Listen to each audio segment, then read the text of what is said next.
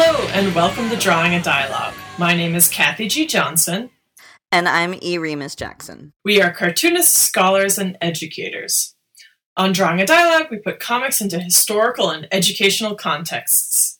My segment explores theoretical and historical analyses of our topic. And I talk about our topic through the lens of pedagogy and education with a focus on practical application. I work with K-12 students in schools in addition to alternative educational settings. My new graphic novel, The Breakaways, is out now from First Second, and you can order it at thebreakawayscomic.com. I have a master's degree in art education. And I'm a PhD student in the University of Florida's English program. My research focuses on comic studies, critical prison studies, and museum studies, and I also make self-published comics. Welcome to episode 22. In this episode, we are going to be talking about young adult literature, or young adult readers, basically.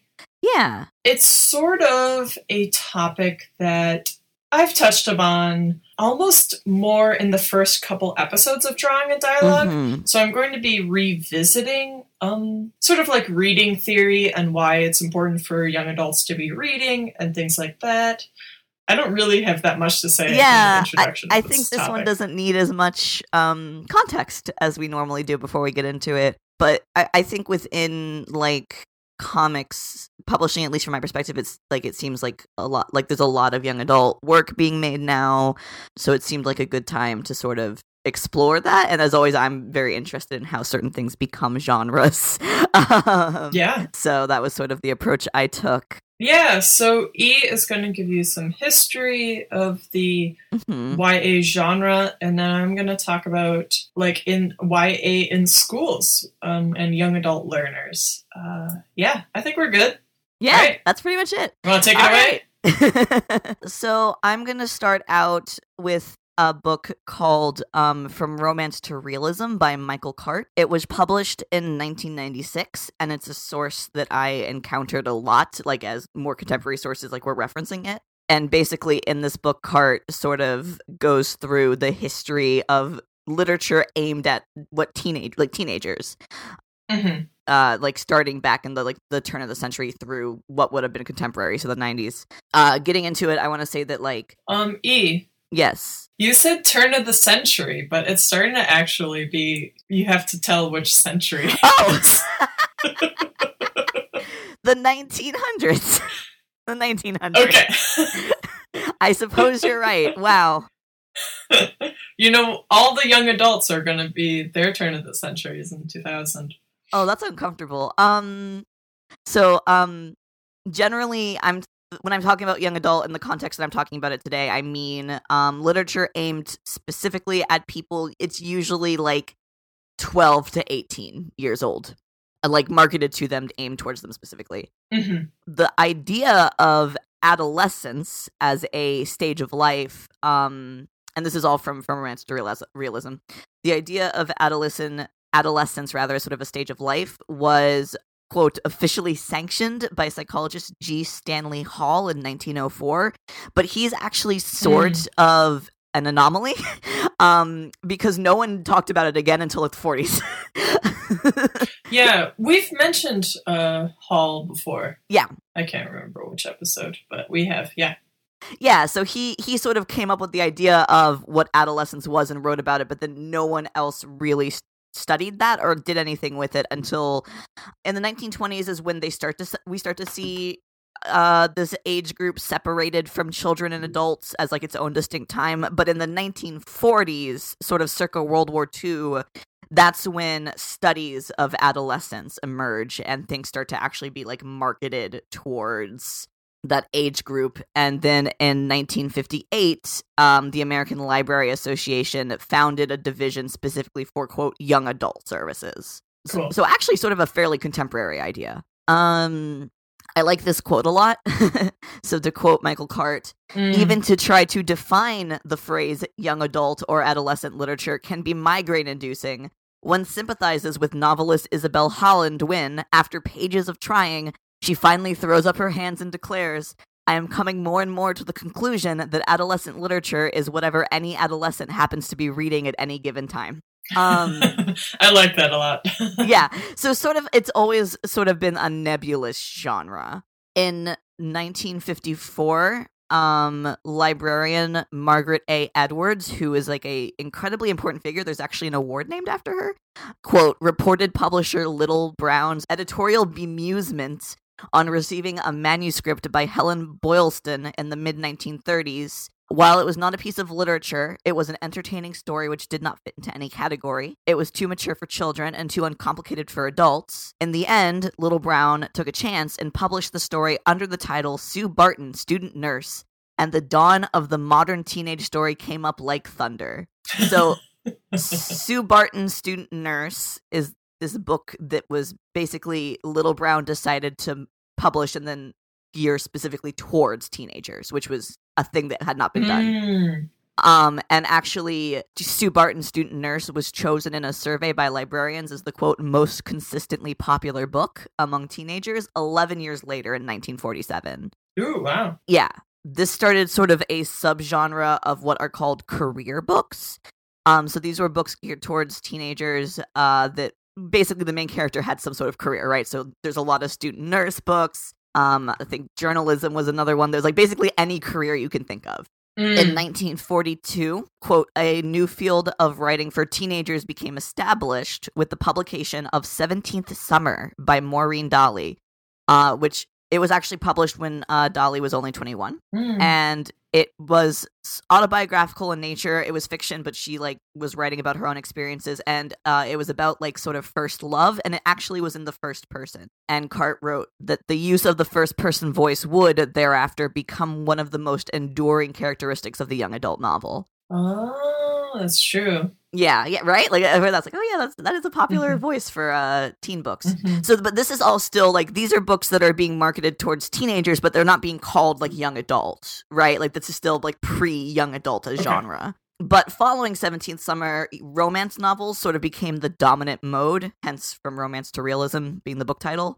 And Cart wrote, quote, the resurgence in the popularity of the romance came after a decade of hard-hitting, realistic, and, more often than not, single-problem novels.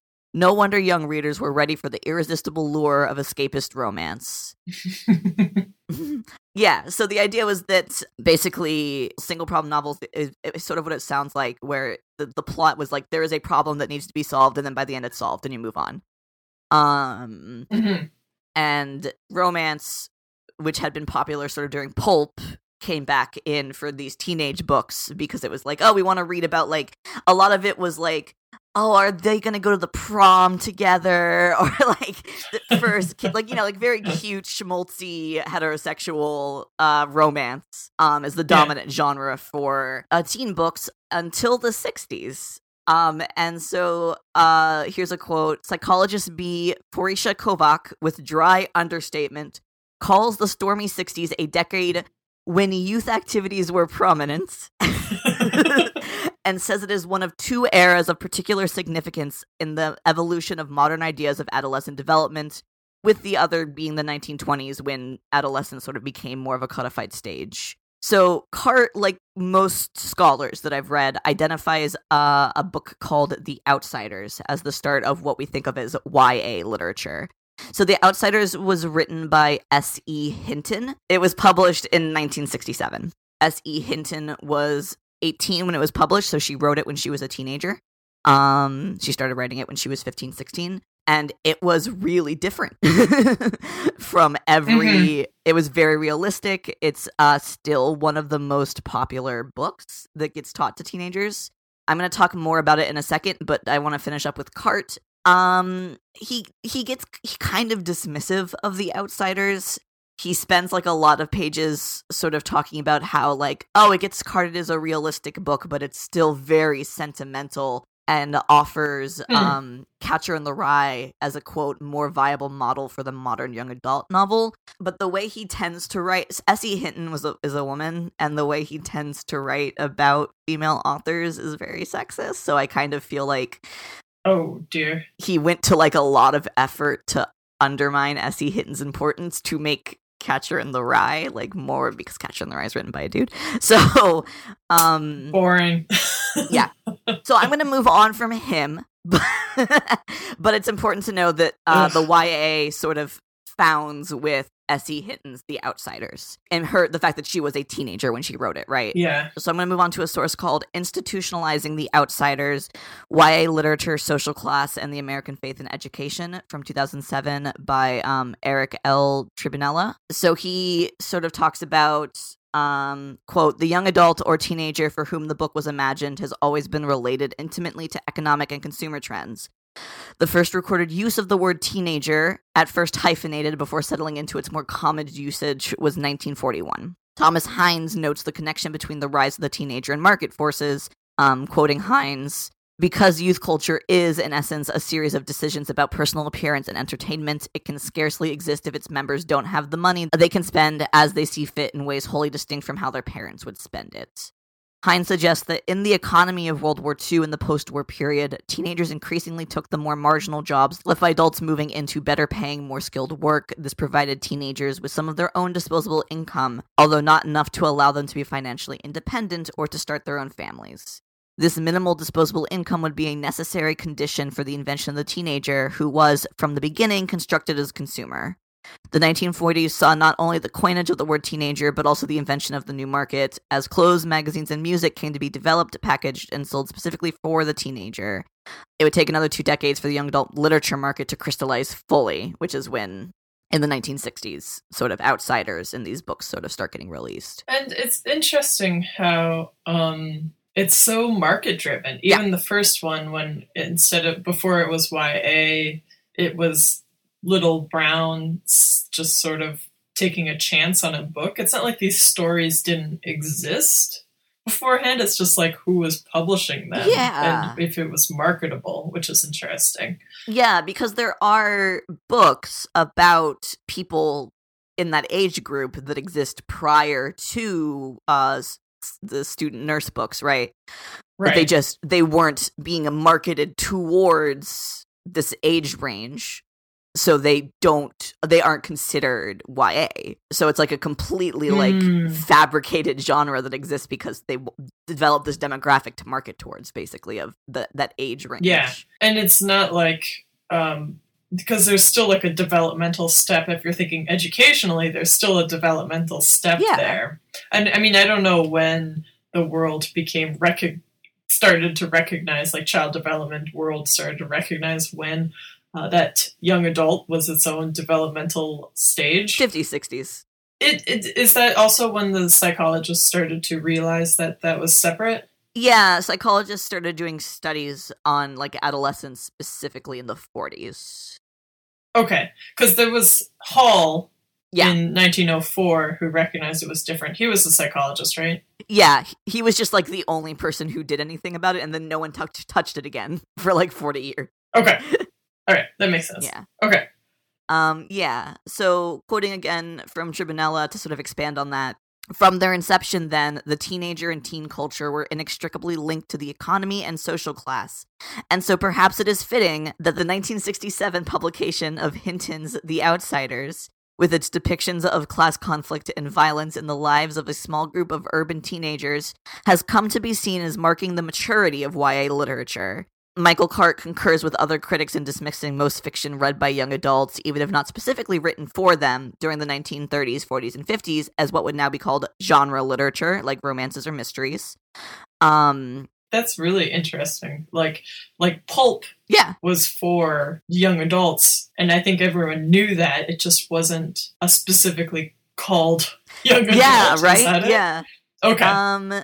Tribunella goes on, responding to what S.E. Hinton saw as the lack of realism in literature for young adults and its failure to grapple honestly with the difficulties faced by young people. Hinton attempted to write a novel she thought would better represent the experiences of teenagers. That meant confronting directly some of the problems of adolescence: violence, conflict with parents and other youths, and feelings of alienation and isolation. In other words, focusing on problems and how to deal with them was adopted as a strategy both to produce the appearance of realism, as though realism were synonymous with turmoil, and to distance YA fiction from the romantic and benign writing of the preceding 3 decades. Since the teenager was, to a certain extent, a product of economic forces, we might not be surprised that in this landmark publication, one of these key problems is precisely the class status of its teenage protagonists.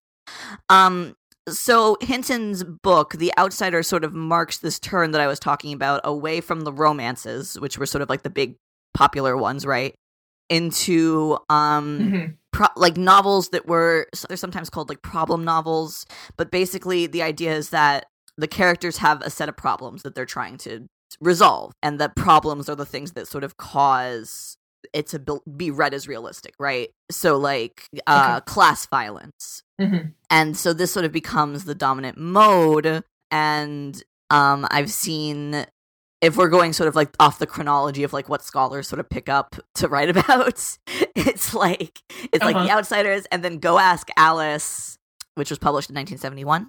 I've never heard of Go Ask Alice. Really? You never read it? I read it. No. I had like a very ridiculous education in high school because like I was always in the advanced English classes, which meant I just read like whatever my advanced English teacher wanted us to read, and I never read like sort of the classic ones you think a high schooler should read. Like I read like King Lear and stuff. Like I never read Death of a Salesman or whatever. I don't know. I think I just read this on my own. Oh, okay. Yeah, I don't think this was ever assigned to me. That's fair. Yeah. Go Ask Alice was published in 1971, and from Wikipedia, it is a fiction book about a teenage girl who develops a drug habit at age 15 and runs away from home on a journey of self-destructive escapism. Attributed to Anonymous, the book is in diary form and was originally presented as being the edited real diary of the unnamed teenage protagonist. Oh. Yeah. So that sort of sounds very hippie era. Yeah. So that, I guess I don't want to do like an in-depth timeline. I'm just trying to like sort of show that like that's the direction that these go into, the problem novels. So is like the word that people use, right? So it's like The Outsider sort of brings us past. So there's single problem novels, which were like the very basic, like, am I going to get asked to prom? And then problem novels are also called social problem novels, right? So the idea is that they focus on multiple problems that relate to like bigger social things, which are then sort of perceived as realism, right? So all of these get categorized as being realistic books about the teen experience. And then realism for a very long time was the dominant mode of young adult literature. Like you want to like authentically represent what teenagers are going through until like Harry Potter. And then everyone was like, oh, fantasy's okay, I guess. Pretty much. Really? That's the timeline? I'm sure it's more complicated than that, but that's like pretty much the timeline that I saw. Was that everyone was just kind of like the realism stuff, and then like the realism stuff obviously can get like real dark, and then obviously there were fantasy books being written that young adults were reading, but I guess they didn't like change the landscape the way that people consider Harry Potter did. So well, okay, rude. So yeah, that's sort of the thing. But so I want to talk about two more things. So that's basically the foundation, right? And I want to talk about from this book, Critical Foundations in Young Adult Literature by Antero Garcia from 2013. This nugget that I thought was interesting when we're considering YA as a genre, right? And not like teenagers as people. Okay. Quote, a 2012 market research report, Understanding the Children's Book Consumer in the Digital Age, by Bowker Market Research, found that the majority of YA consumers are 18 years or older. Though some of this demographic may be purchasing YA titles for friends, siblings, and children, the report clarifies that 78% of this demographic are typically buying these books for their own reading. Again, in isolation, the statistic can be led towards incorrect inference about book buyers. One could assume that book readers that only recently became adults or hit their 20s are continuing to draw on their youthful interests and are reading the YA books that they grew up with. This isn't the case. The Bowker report indicates that the biggest group of adults buying YA books in the 21st century are between the ages of 30 and 44. This demographic accounts for nearly 30% of all YA book buying, which is staggering. For a genre that, at least in name, claims to be for and about young adults, that much of its primary audience is older has significant ramifications on the future of the genre. Does it? What are the significant ramifications? I don't know if I agree with that necessarily, but I think what Garcia is getting at is the idea that like they're being marketed towards teenagers, but being like the publishers know that adults are reading them, so they're also like they're being written for adults but marketed towards teenagers. Mm-hmm. But like, okay, yeah, I wonder what.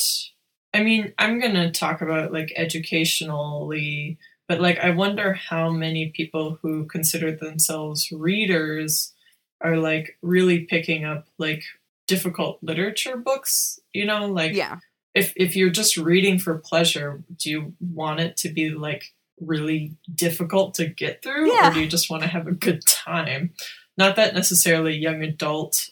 I mean, I'm assuming that young adult literature is gonna not have such complicated words, like be like, have like lower lexiconal words, so it's just it's interesting fun to read and dramatic. Yeah, it's interesting to me for a lot of reasons, because one, I think it points really well to the fact that like YA as a genre is like wholly constructed. Like teenagers read like anything. Read anything, but this is a specific like labeled on paper genre that exists for like theoretically this age group, right? Like you market your book as YA versus romance or whatever. And also I think it's interesting because like there are genres of books that aren't classical, like aren't literature, that also aren't YA, right? Like I wish I had like the numbers to compare to like percentage of people that read like also romances or detective novels or paperbacks. You know what I mean? I mean, romances are like one of the most popular money making romances are great. I'm very pro romance. We should do an episode on romances. Yeah, me too. Yeah. I'm pro romance as well. I think that was one of the first books I had mentioned in What Are You Reading? They're lovely. Anyway, I just thought that was like an interesting note about the true demographic when we're talking about YA, is that it's not literally just teenagers, it's often a lot of adults. Yeah, and I think there's like so many things that you can read into that. Yeah, so I'm just presenting that for our consideration. And then I wanted to talk very, very briefly about comics in YA. Not a lot of writing that I could find about like the start of the YA genre in comics specifically, and even like about sort of looking at sort of contemporary trends with that. There's some good writing about like specific YA books and what they do, and of course a lot of really good writing on like educational applications. But not a lot of like the history stuff, which I'm like, oh, but I want to know about the genre. I know. I mean, the comics criticism and comics journalism is a very small so group of people. And we are very thankful to them. So, but I felt like it would be, I mean, my pet theory is that like, it's got to be sort of interesting to untangle, because comics were originally for kids, more or less, right? Like the majority of readers were kids. And then Comics Code stuff happened and demographics changed, and everyone's sort of like, if you follow the sort of canonized chronology in comic studies, it sort of is like the shift was towards like adult, quote, comics for adults, right, to like legitimize comics, and then you get into like alternatives and graphic novels, and people like only talk about graphic novels as being aimed towards adult, although like graphic novels, like I'm thinking about like Fun Home and Mouse and Persepolis and sort of those like big graphic novel titles are taught to teenagers all the time, but they're not YA.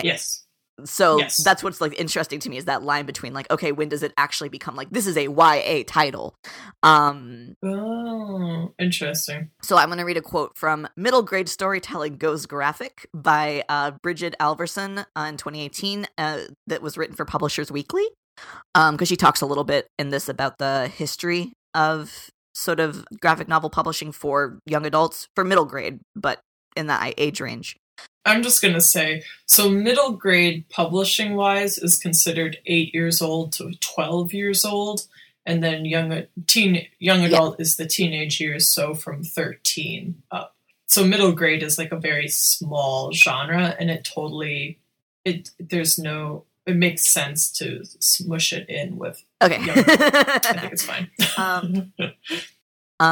So, quote, the manga boom of the late 1990s and early 2000s created a new format and a new audience for comics. Published as 200-page graphic novels and distributed mainly in bookstores, particularly Walden Books, which were mostly located in malls, and the now defunct Borders chain, manga is accessible to young readers and girls in particular in the same way that monthly comics had been to earlier generations. And I thought that was really interesting because I hadn't thought about the manga boom in connection to like the emergence of YA as a genre in comics, but it totally makes sense because like Tokyo Pop and, you know, sort of that era was definitely like, people point to it a lot as like sort of when especially like young girls, teen girls got into like reading a lot of comics. We've talked about it a lot. Yeah, it was a big part of my thesis. I remember sitting on the floor of the Barnes and Noble reading manga. So then Alverson goes on to note that in 2005, Terry Nantier founds Paper Cuts with a Z at the end, very 2000, a, quote, children's graphic novel publishing house with Jim Salicrup. They did these Nancy Drew and Hardy Boy adaptations that used like a manga style to like appeal, basically. And that also was interesting to me because I don't think I ever read those ones specifically, but I do remember that like era where everyone was like Western or American publishers were doing these sort of like thick books that were in the style, like borrowing manga style to like definitely like appeal to the youth. Yeah, I mean manga style in huge quotations because yeah, of course. They were assuming manga style is literally just like the way you draw a character's head, which is like completely rude to the actual like artistry of Japanese cartoonists. So it's a rough era. I touched upon it. Yeah, I touched upon it in our episode. Yeah. In that classic episode, the episode 12. Cool. Yes. Also in 2005, Scholastic begins Graphics, spelled with an X, again, very 2000s. Scholastic is a children's book publisher, so that was their graphic novel imprint. And I thought this was interesting. Scholastic's first graphic novel acquisition was Jeff Smith's Bone series. Mm-hmm.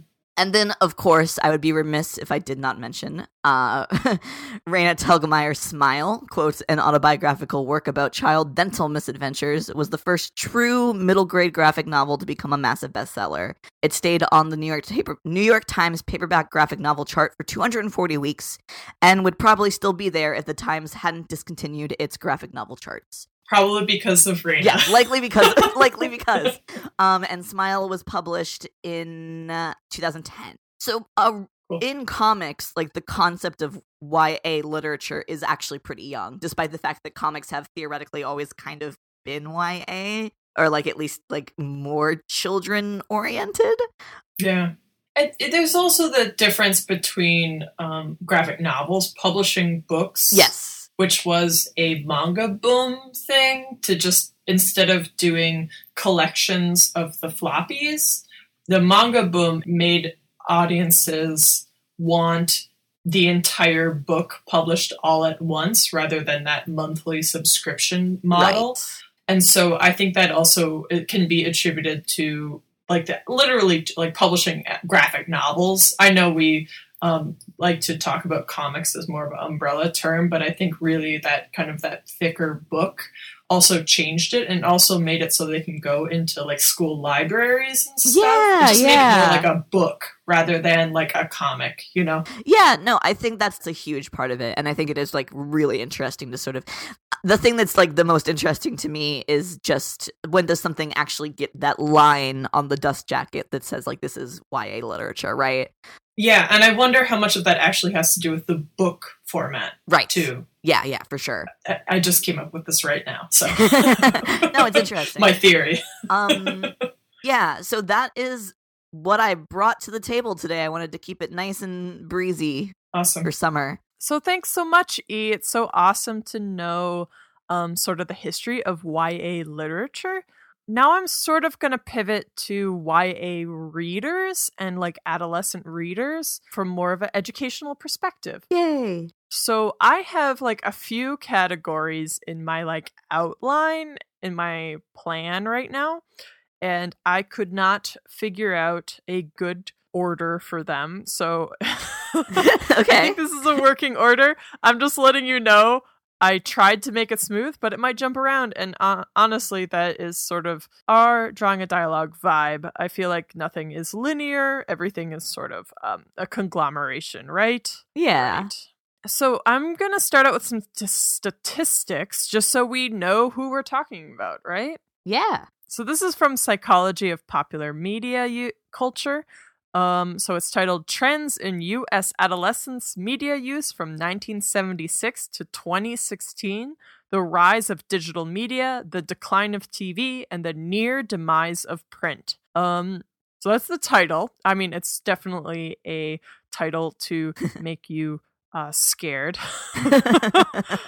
Sure. So it's by Twenge, Martin, and Spitzberg. It just was first published in 2018, so this is nice and recent.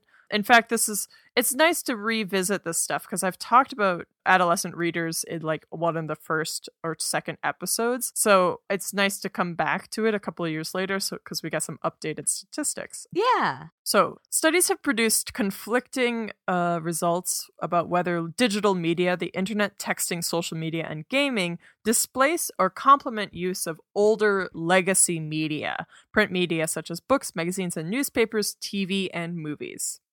In this paper, it examines the generational / time periods trends in media use in nationally representative models of 8th, 10th, and 12th graders in the United States from 1976 to 2016. And it was like 1 million people who were involved in the study, and 51% were female. They don't explain what the other percentage was, but I guess we're just supposed to assume. I suppose we're just supposed to assume. Digital media use has increased considerably, with the average 12th grader in 2016 spending more than twice as much time online as in 2006, and with time online, texting, and on social media totaling to about 6 hours a day by 2016. Whereas only half of 12th graders visited social media sites every day in 2008, 82% did by 2016. I think that's all stuff that we probably know, but I think it's really important to actually know statistics. So yeah, from 2006 to 2016, I mean, it just like it grew tremendously. It's twice as much time online, 6 hours total on social media or online in some capacity. I'm sure that includes online games and things like that. Yeah. And I think, honestly, I think that's fair. I mean, I spend probably 6 hours a day online because you're doing all sorts of stuff. It's not just like one single thing that you're doing on it. Yeah. At the same time, iGen, they call it iGen, which is interesting, like the iTunes generation or something like that, like an iPod generation. I don't know iGen. if I like I've that. never heard of that before.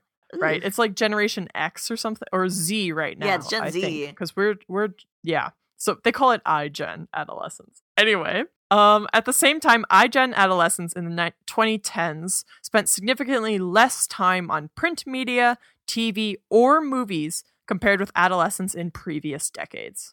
The percentage of 12th graders who read a book or a magazine every day declined from 60% in the late 70s to 16% by 2016, and 8th graders spent almost an hour less time watching TV in 2016 compared to the early 1990s. Trends are fairly uniform across gender, race/ethnicity, and socioeconomic status. The rapid adoption of digital media since 2000s has displaced the consumption of legacy media. And part of this is attributed to just a competition for attention, right? So if you're going to be online for 6 hours, you're not going to have there's only so many hours in the day to watch a movie or something like that. So It makes sense to me. So competition for attention is something that I think is key here, right? That idea. So why read? Why do we want older children and young adolescents to read? So this is Literacy as a Leisure Activity, Free Time Preferences for Older Children and Young Adolescents by Nippold, Durthy, and Larson from 2005. Literacy is important to the development of language because it helps young adults acquire new vocabulary. Rather than focusing on learning how to read, by young adulthood, teenagers are meant to be using reading as a tool for gaining knowledge. This is a key idea to most teachers, to English language learners. I think it's around second grade to third grade. You're supposed to move from learning how to read to reading in order to learn. Okay. Right? Yeah. So it's like lexical development. By this time, decoding and fluency skills have improved in most students to the point where reading has become a tool for gaining new knowledge, which includes the learning of words that occur in textbooks for older students and adolescents. Okay. Increased word knowledge leads to stronger reading comprehension, which in turn leads to a further lexical expansion. Thus, the ongoing reciprocal relationship between language and literacy development in youth.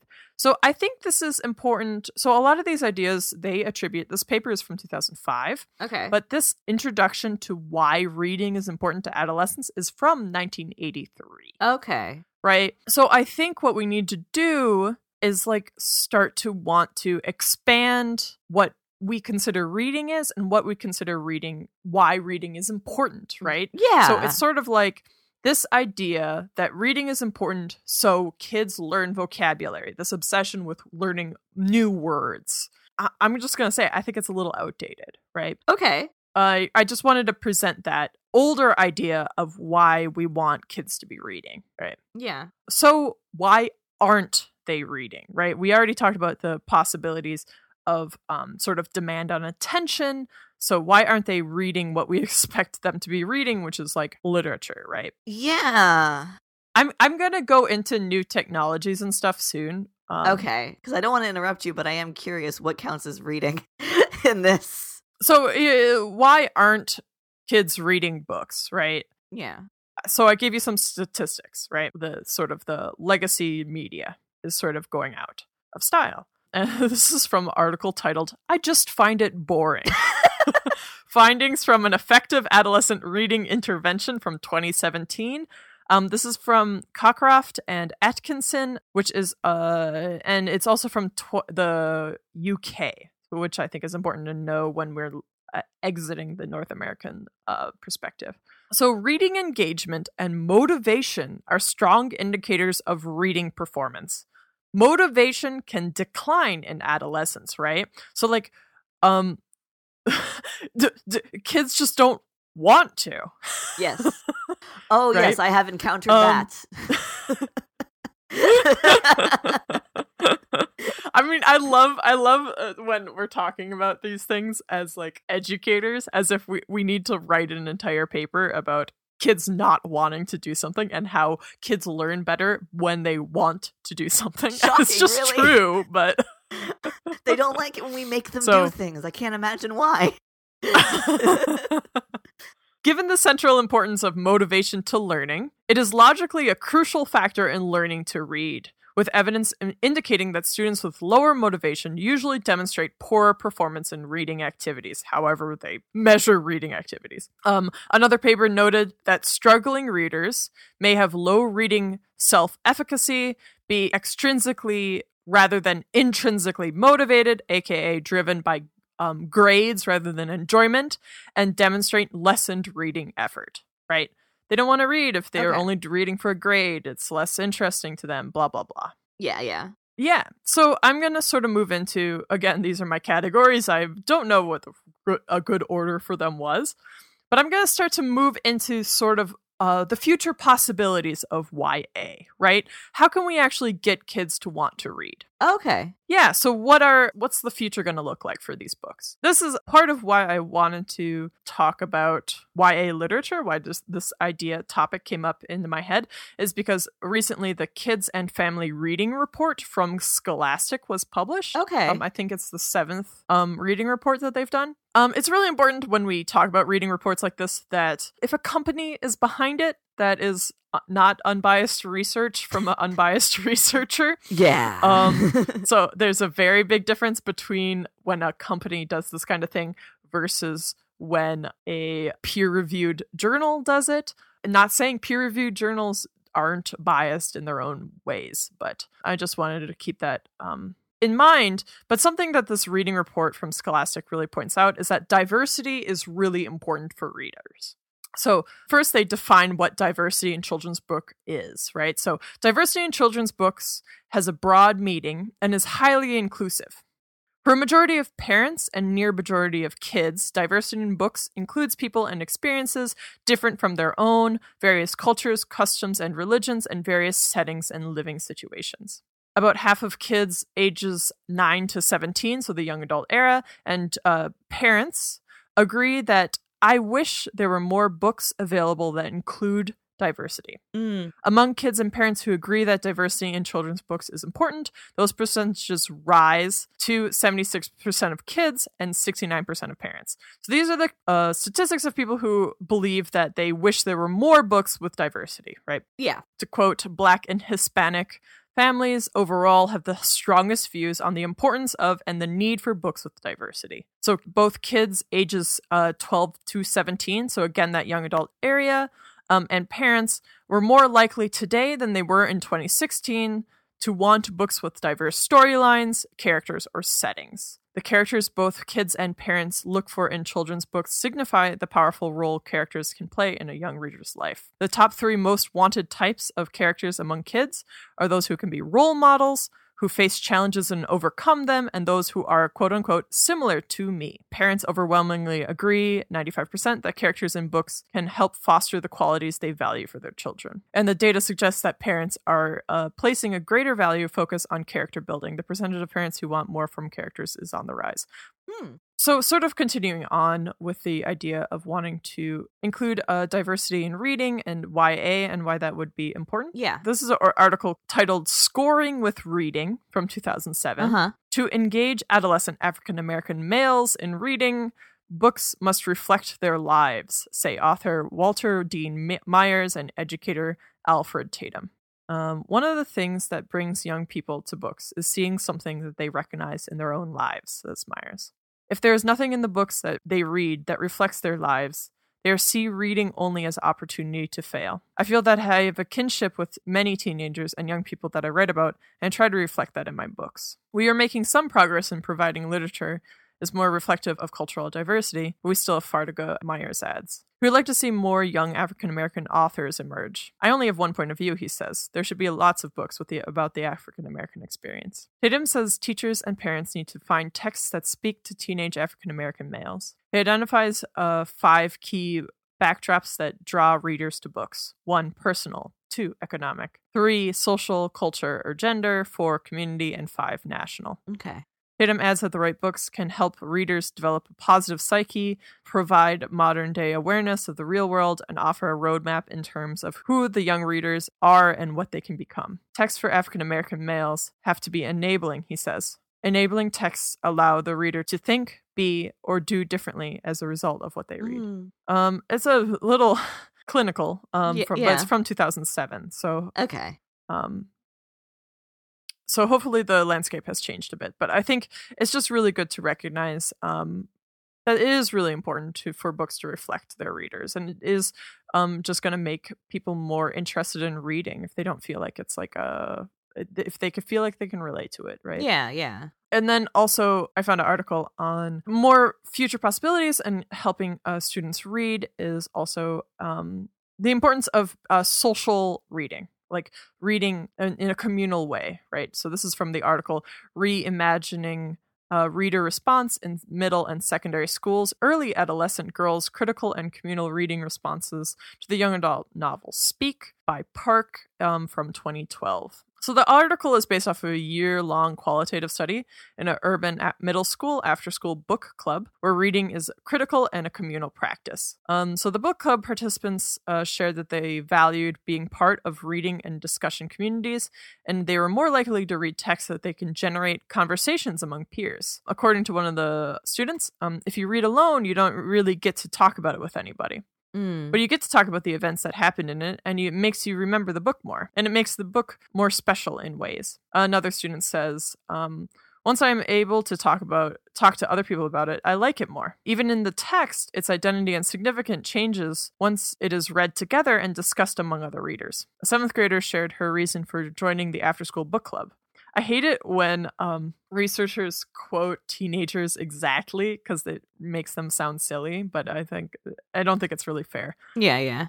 So this student says, because when I'm reading something, like also you do this in movies, when you watch TV or do anything like read, you have to have somebody around you to like laugh and to like tell them about it and laugh about what's in the book. Yeah. See, that's not like a really fair. That's not a very fair quote. But yeah, you want someone to be able to laugh. Yeah. There's a reason people... You want people around so you can talk about it. Yeah, there's a reason people live tweet when they watch things or read things. Because we like sharing our experiences. Yeah. We're social. Yeah, and it makes the text more pleasurable, right? Yeah, it's social. And then so another article from 2014 by Ivy titled The Social Side of Engaged Reading for Young Adolescents. It sort of talks about how in an 8th grade classroom that implemented free reading, which didn't require all students to read the same book, which also statistically, I'm just sort of going off on a tangent. But I've heard that being able to free choice, to choose what you want to read, makes students want to read more if they chose their own book rather than just an assigned book. Shocking. Which makes sense if you think about it for 10 seconds. So not only does being socially engaged help students want to read more, but they also become more social with new people, right? Yeah. Because the compulsion to talk about books is often so great, students will talk to peers outside of their own social groups. A student observed at the end of 8th grade, people are less in cliques and groups than we were in last year.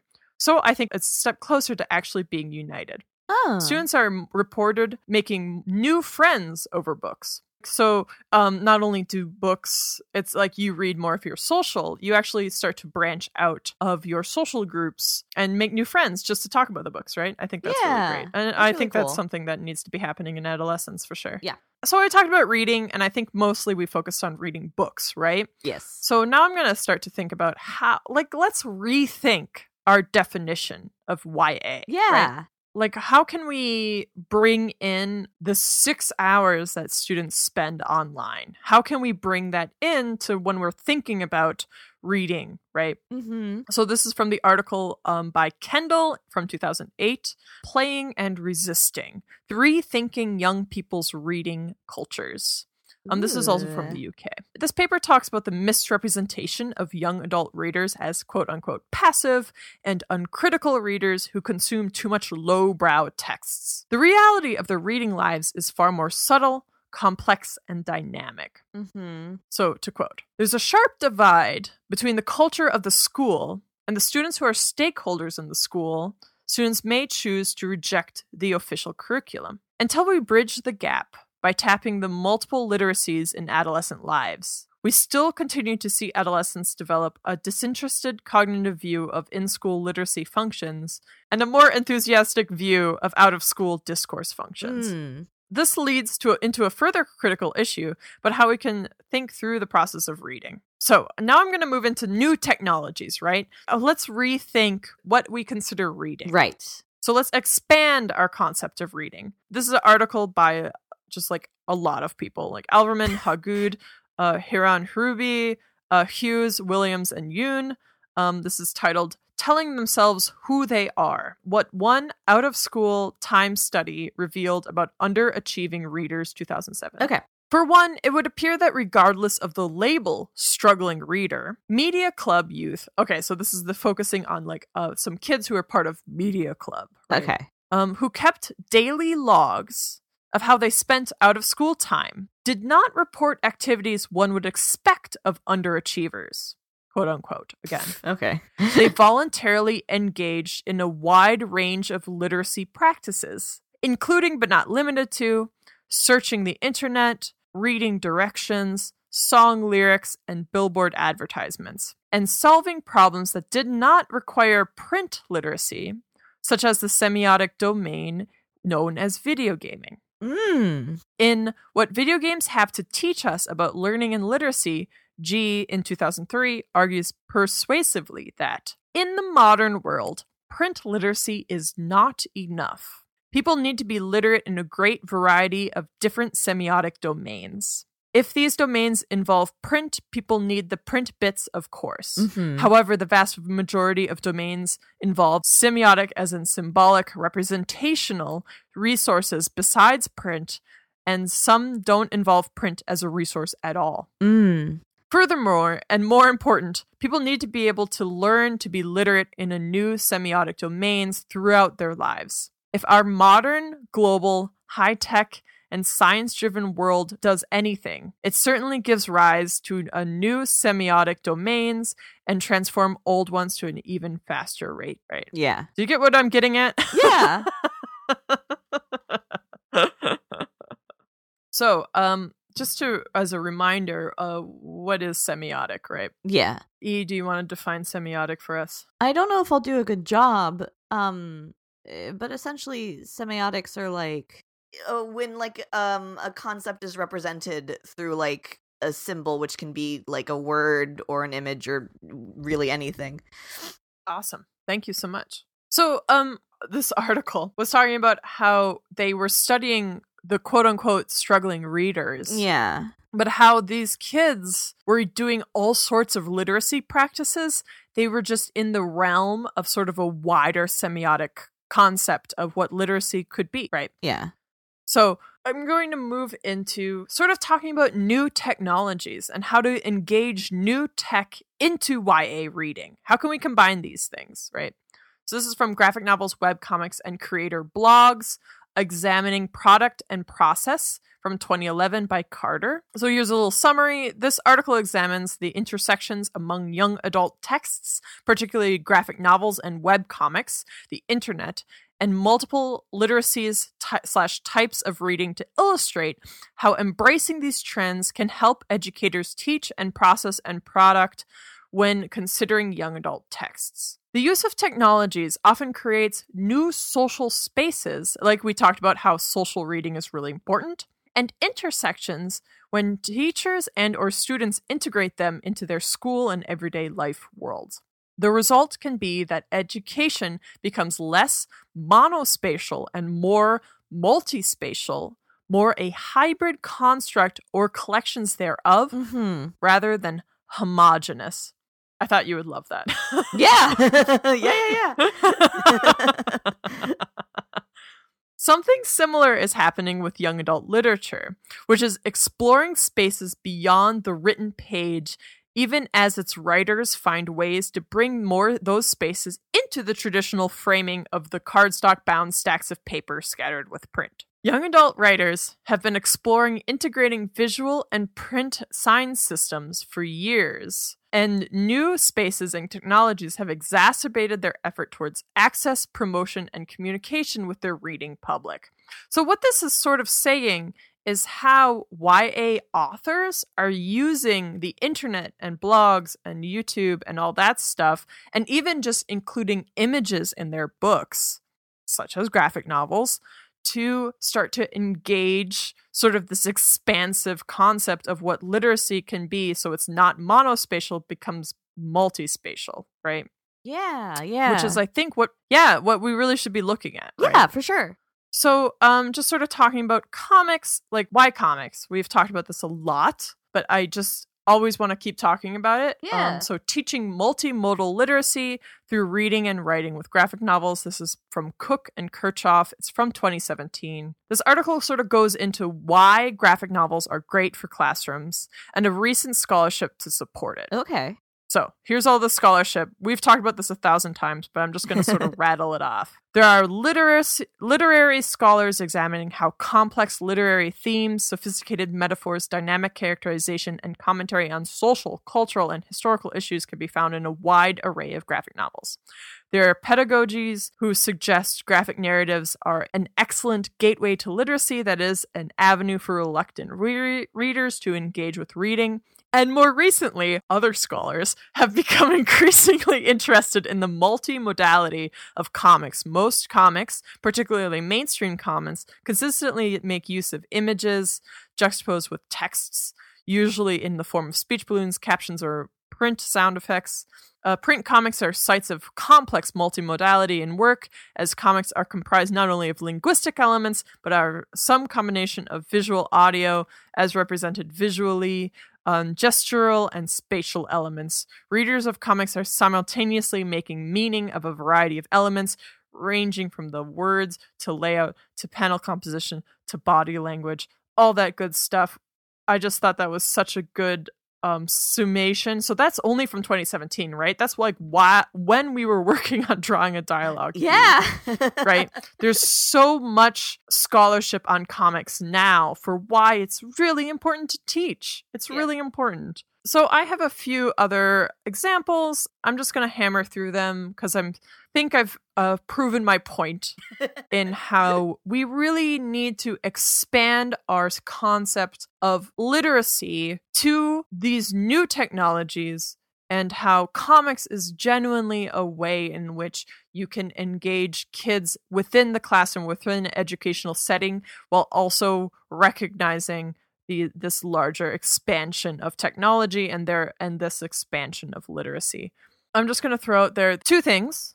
I thought just wanted to go into why literacy is really important for learning differences, right? Okay. Sort of learning disabilities, learning differences. Just like a quick article from 2001 sort of talked about how literacy for young adults with Down syndrome is like really important, even beyond compulsory education and more into the young adult years, is like such a wonderful time for literacy development for adults with Down syndrome. Mm-hmm. And also there was another article also from 2001 by Rogers and Miles, using social stories and comic strip conversations to interpret social situations for an adolescent with Asperger's syndrome. I wanted to ask you, Asperger isn't like a outdated term, right? It's not a diagnosis anymore. It's not a diagnosis anymore. Yeah, so it is outdated. Okay, that's what I thought. Okay.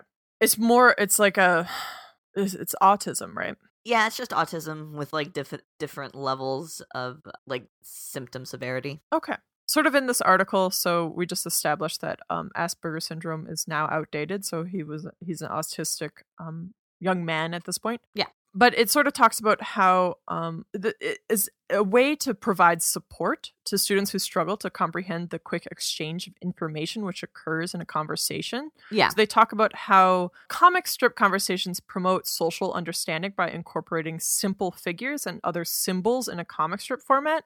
An educator can draw or assist a student who illustrates a social situation in order to facilitate understanding. And this sort of the subject of this paper, who was a 14-year-old boy, comic strips helped him interpret social situations. He reported that he enjoyed using comic strip conversations and began to request their use from others at school and home. So I thought that was just really positive and awesome. Yeah. And one last thing from 2012. So this is from an article titled, "Can the use of web-based comic strip creation tools facilitate English learners' grammar and sentence writing?" So this is a research paper on comic creation tools for adolescents in the classroom. Sort of the literature reviews found more publications that said participants had positive attitudes and enjoyed activities. Again, enjoyment is like really key to learning, right? Right. So in this article, they used comic strip creation software in like computers to sort of use during in-class grammar activities. And it received really positive impact, real positive feedback from the participants, and how using computers to create this and being able to share helped students learn English. So for students aged 14 to 18. So those are just ways in which comic books are being used in really positive ways, and also ways in which new technology is being recognized. So do you have any questions for me? I don't think I don't know if I have any questions. I am interested in like, so when you talked about incorporating like alternate forms of reading or like literacy, and I thought that was interesting that the survey's examples were like Google searching. Yeah. And I am wondering about like, well, I guess this would be for teenagers and not so much for like kids, but things like using social media or reading fan fiction, if anything like talked about like how those sorts of things fit in. So let's move on to our conclusion segment. Yeah, all right. That's a great question. All right, so we're going to move on to our conclusion segment, and I'm going to answer E's question. So are researchers looking at social media? Are researchers looking at fan fiction? Although I don't know where fan fiction is these days. I think I'm just going to say I think the answer is no. I didn't see anything. A lot of social media research for adolescents is sort of like literally the social aspect and not the literacy aspect. Okay. So almost the papers that I found are just calls to expand what we consider literacy, right? Okay, yeah. And I'm just going to say, I think it's new. I think it's frankly pretty new. Like I had articles from 2017, 2018, right? Sort of looking at how to expand these new technologies, how to reincorporate why video games could be important and useful to kids. And okay, I think the conclusion of my segment is really saying like a call to action, right? A call to action to look at those statistics of the 6 hours a day that kids spend online, right? They're reading. Like there isn't that much online usage that doesn't involve some act of reading. There's text all over online, right? Mm-hmm. Yeah. Yeah, and I think my call is always to try to incorporate comics, and I think comics is actually a way of re-engaging. Like, how can we start to use multimodality to, like, actually educate students and to use their semiotic minds? Because they're really deciphering. Like, if you're talking about literacy as purely deciphering information, that's happening for 6 hours a day, right? Yeah. So trying to recognize how we can start to build upon that, I think is sort of my conclusionary place, right? Just a call to try to figure out how we can build on it. It's just new, E. Yeah, no, it's super new. Yeah. I mean, even going back to your segment, right? The genre itself is only not even 100 years old, right? Which is new. The genre and the idea of distinguishing teenagers as their own age group. Yeah. And I think starting to realize, I mean, I didn't mention this, but I was like looking into how teenagers' brains literally think differently than adults, right? Like they literally use different parts of their brains to make conclusions and all these things. I just think that more research and more work needs to be done in a positive way, because I think there's a lot of stuff on social media and talking about the internet as like really evil. Right? And like I think there's a sort of a very, very dominant idea that we should not be using social media as much as we do, which is like fair in a certain sense if you're talking about like the news and elections and monopolies, right? And the power that we're allowing these companies to have over our free speech, things like this. I think what the angle of criticism that I feel like social media should take is obviously the one of monopolies, of whose voices are being uplifted by algorithms and things like this. But I don't necessarily think it should be considered that teenagers need to drop their phone and to throw it into a lake, and they should only be reading books, because I don't think that's fair and not realistic. Thank you so much for sharing all of that. I don't know that I have a conclusion for myself. You don't have to dig yourself a hole and then get out of it. Cool. Okay, yeah, I was gonna say I don't know. I thought it'd be fun to talk about, so I wanted to talk about it. That's all. I know. I'm honestly such a big fan of The Outsiders. I think it's so cool that she was so young when she wrote it. Yeah, I think it's like the most really cool. precocious thing. Cool. Great. Thank you so much. So that was our conclusion segment. And now we're going to move on to Letters to the Editor. It's our regular segment where we revisit past topics and add new research. And sometimes we actually read email you've sent us. You can send us email letters at drawingadialogue@gmail.com. Do you have anything for Letters to the Editor, E? Nope. Okay, cool. I love the conclusion and Letters to the Editor segment. It's just me talking to myself.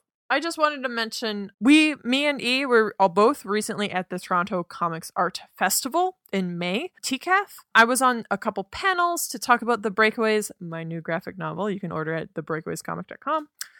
The first panel that I was on was queer YA, and then the second panel was queer kids comics, right? So I was on, I had this day where I spent all day talking about why it's really important for youth to have access to LGBTQ stories, right? Yeah. It was awesome. It's also sort of thinking about trends. Recently, we have talked about this on Drawing a Dialogue, especially in our trans memoir and school climate episode 17, talking about how trans student rights are still something that we're fighting for a lot in schools. Yeah. And along with that comes changing attitudes around the queer stories, right? So I wrote an article. I just wanted to shout out. You can read an article on comicarted.com titled Queer Subjects for All Ages. And why is it really important for children to have access to queer stories, right? So this article, I don't know necessarily that our listeners are going to need an article to tell them why queer subjects are really important to have in schools, because I'm guessing our listeners are already down, but it's really written for people who aren't sure, right? Who aren't quite sure if it's appropriate. It is. Yes. To be fair. So if you have any colleagues or anyone you know who is sort of unsure of whether a book is appropriate for their classroom, you can send them over to comicarted.com. And for this article, I just sort of break down why it is important. And so that's what I talked about on these TCAF panels, and it was super awesome. Yeah, thank you for sharing that and sharing that article. It was, TCAF was fun. I'm sure your panels were great. I didn't get to go. Thank you. What'd you do on TCAF? I sold things at my table, and then I went to karaoke. Oh, yeah. Awesome. Yes. Cartoonist traditions, yeah. So thank you for the Downtown Boys for their song Wave of History. It's off their album Full Communism. You can get it off their Bandcamp. Thank you. You should go over to comicarted.com, which is where the podcast is hosted. It is Kathy's comic art education website. You can see the podcast itself at drawingadialogue.com. That's where we put our show notes, our citations, and whatnot.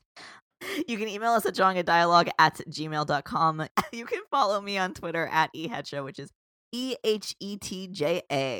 You can follow me at Kathy G. John, CATHYGJOHN. You can follow Drawing a Dialogue on Twitter at Draw a Dialogue. We don't have the ING in the middle there. So, what are you reading, E? Well, I'm on summer break now, which is nice. So I wanted to shout out 2 books I've actually read, which are in the same series. So Wolf Song and Raven Song by TJ Klune. They are queer werewolf books, and they're wonderful, very good. That sounds awesome. So good. The third one in the series is coming out in September, and I'm very excited. That's awesome. They're great. What are you reading, Kathy?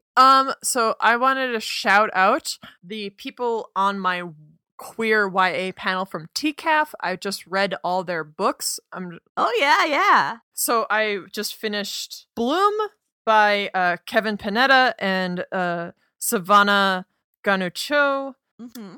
This Bloom was really fun, really cute. Have you read it? I haven't, but I have it. It's on my reading list for my master's. Yeah, it's just like a very sweet romance with teenagers. It's a very easy breezy, and I really enjoyed it. It's really beachy.